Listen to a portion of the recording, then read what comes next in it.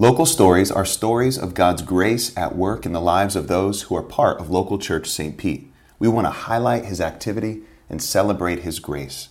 Enjoy these stories. Hey, Local Church. Happy Father's Day, all the fathers and the future fathers. All right, well, a little long, so bear with me. There's a million different things I could speak about that testify to the grace of God in my life. My amazing wife, my wonderful daughter, son-in-law, and granddaughter, my two best friends who happen to be my sons, and even you guys, my local church.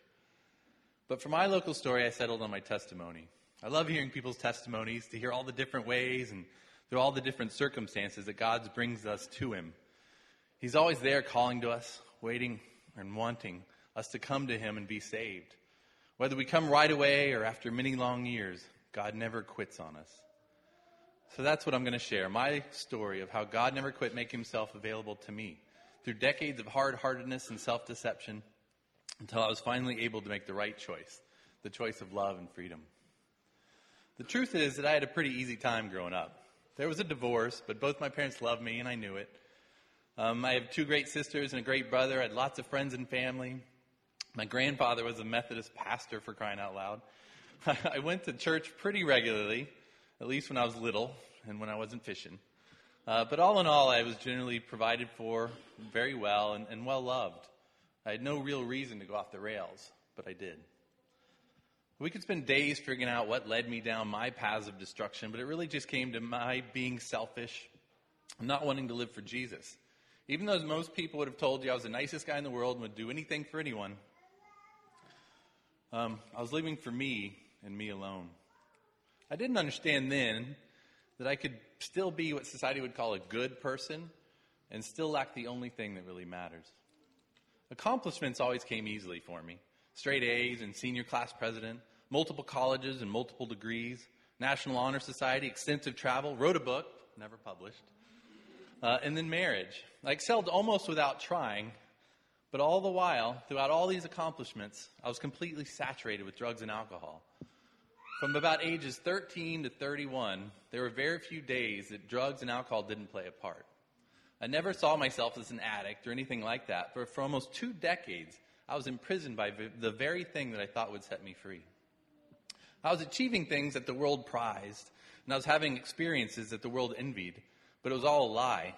I was altering my reality into this blurry, surreal, empty dream of what I thought I wanted, but in the end, I could never truly fulfill my heart's desire.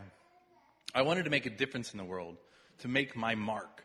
I wanted to live a life like Ernest Hemingway or Jack Kerouac, Jim Morrison, or at least Jimmy Buffett.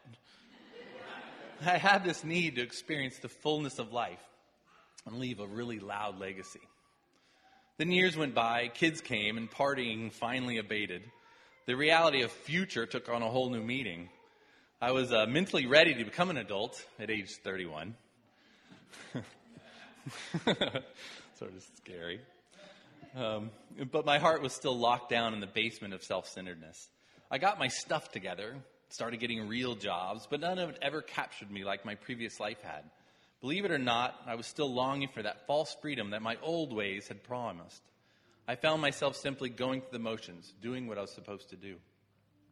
Then my wife came to the Lord in a pretty radical way. She shared her local story a while back, so hopefully you were able to hear it. If not, go to the website and listen. The place we were when she found Jesus was a hard time for us, to say the least. Looking back, I know that He is the only reason we stayed together. But even then, I knew it was good because I knew she needed the Lord. She was crazy. I, of course, had it all together. But even then, I knew it was good because I knew she needed the Lord. I can honestly say that I've been married only once, but have had 2 different wives. I was sincerely happy that she had this new, instantaneously stabilizing influence in her life. I knew it was all hogwash, of course, but I could see that it was performing what it had been performing for thousands of years. Religion, as far as I was concerned, was a tool that satiated the fears and anxieties of those who could not do it for themselves. It provided a sense of hope, even if it was just a self-induced coping mechanism created to alleviate otherwise irrepressible psychological constructs negatively affecting one's ability to fully actualize into the world. I understood what she was into. I just didn't want to have anything to do with it. I don't have an exact date when I came to know the Lord. I can't say that on November 3rd, 2006, God changed me forever. I wish I could, and in fact, I'm a little jealous of those who have that blessing. But Jesus was patient with me, changing my heart from stone to flesh slowly. You see, I came to Jesus kicking and screaming, fighting every inch, to hold on to the intangible vapor that was my notion of what life should be like. He, like always, was extremely gracious, using several people to persistently chip away at my defenses. One of those people was my beautiful wife, and boy did he use her to slowly wreck my world. I know it was Jesus working through my wife because of the supernatural patience she was able to maintain during this time. I would come home from work, and she'd be there reading her Bible as usual. Now, like I said, I was happy for her, but I didn't want her to push it on me. I just wanted everything to be back to normal.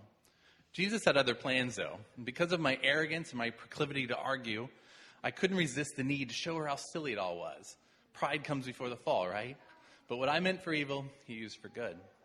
So for the better part of the next year or so, when the mood struck, I would engage her. I would show her how irrational most of the Bible was. I would show her how most of it had already been refuted, leaving it without any rational merit. I would try to explain how something can't be true if it relies on itself for its truth. The Bible used circular reasoning. So the power it claimed and the God it spoke about were only proven by its own pages. That doesn't work in the real world. The real world demanded empiricism, objective truth, and science. But do you know what God did? He gave her the grace enough to patiently and calmly always point me back to his word. You can imagine my frustration when, after telling her how the Bible is not an acceptable proof for her beliefs, she would simply point me back to Scripture. It drove me nuts. A strange thing eventually happened, though. Over time, I came to understand that this beautiful, calm lady who had once been my wild and crazy wife was standing firm on something that was rock solid to her. And slowly my eyes could see and my ears could hear the truth with a capital T that was contained in those pages she read night and day. After spending over a decade creating my own worldview that encompassed everything and answered all the questions of the universe, I remember thinking that all I really did was rename the truths that were already contained in the Bible. I hadn't figured it all out after all. All I had done was attempt to reinvent his truth in my own imaginations and arrogantly differentiate it from what God has been saying all along. I slowly came to realize that I was not the center of the universe, and there was absolute truth, and it was both tangible and attainable. I began to see how inexplicably intertwined the stories of the teachings and the teachings of the Bible were, and there was simply no way humans could have ever written it with the complexities and the cohesiveness it contained. I saw that everything in it pointed to Jesus. I began to see how the truth was real, within his pages was real, and that evident all around me every single day. I now saw myself as part of the beautiful story. I thought of the Bible I always carried when I was little, reading the same chapter over and over, having no clue what it meant. Well, I finally understood what it meant. My heart became compelled to place him at the center, where he belongs, and to stop trying to take his place. I realized it didn't matter how good of a person I was in the world's eyes, because I could never be good enough. The real standard against which my goodness was measured was the perfection of Jesus. It also became clear to me that it was my prime responsibility to lead my family in the ways of the Lord.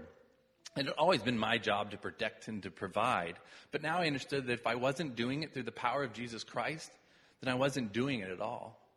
I couldn't protect them or provide for them in the way they really needed. Only he could. So after many years, I'm still working out my salvation with lots and lots of fear and trembling. But I know now that he's always with me. I'm still shooting for the center of the holiness target, most often missing, but now I know that it's the only target we're shooting at. I would be lying if I said that I don't have days that I long for that crazy, free, adventurous old life. But now that emptiness that I was once blind to comes rushing forth to remind me of how the enemy almost had me. Okay, I guess I still wouldn't mind being a world-famous writer or a rock star poet. But now I know that following the Lord with my wife and children is greater than anything I could have ever accomplished on my own. I fail every day, but now I know I fail within his grace, his mercy, and his forgiveness. Now I finally understand that for my heart's desires to be truly fulfilled, I must live for the one who died for me.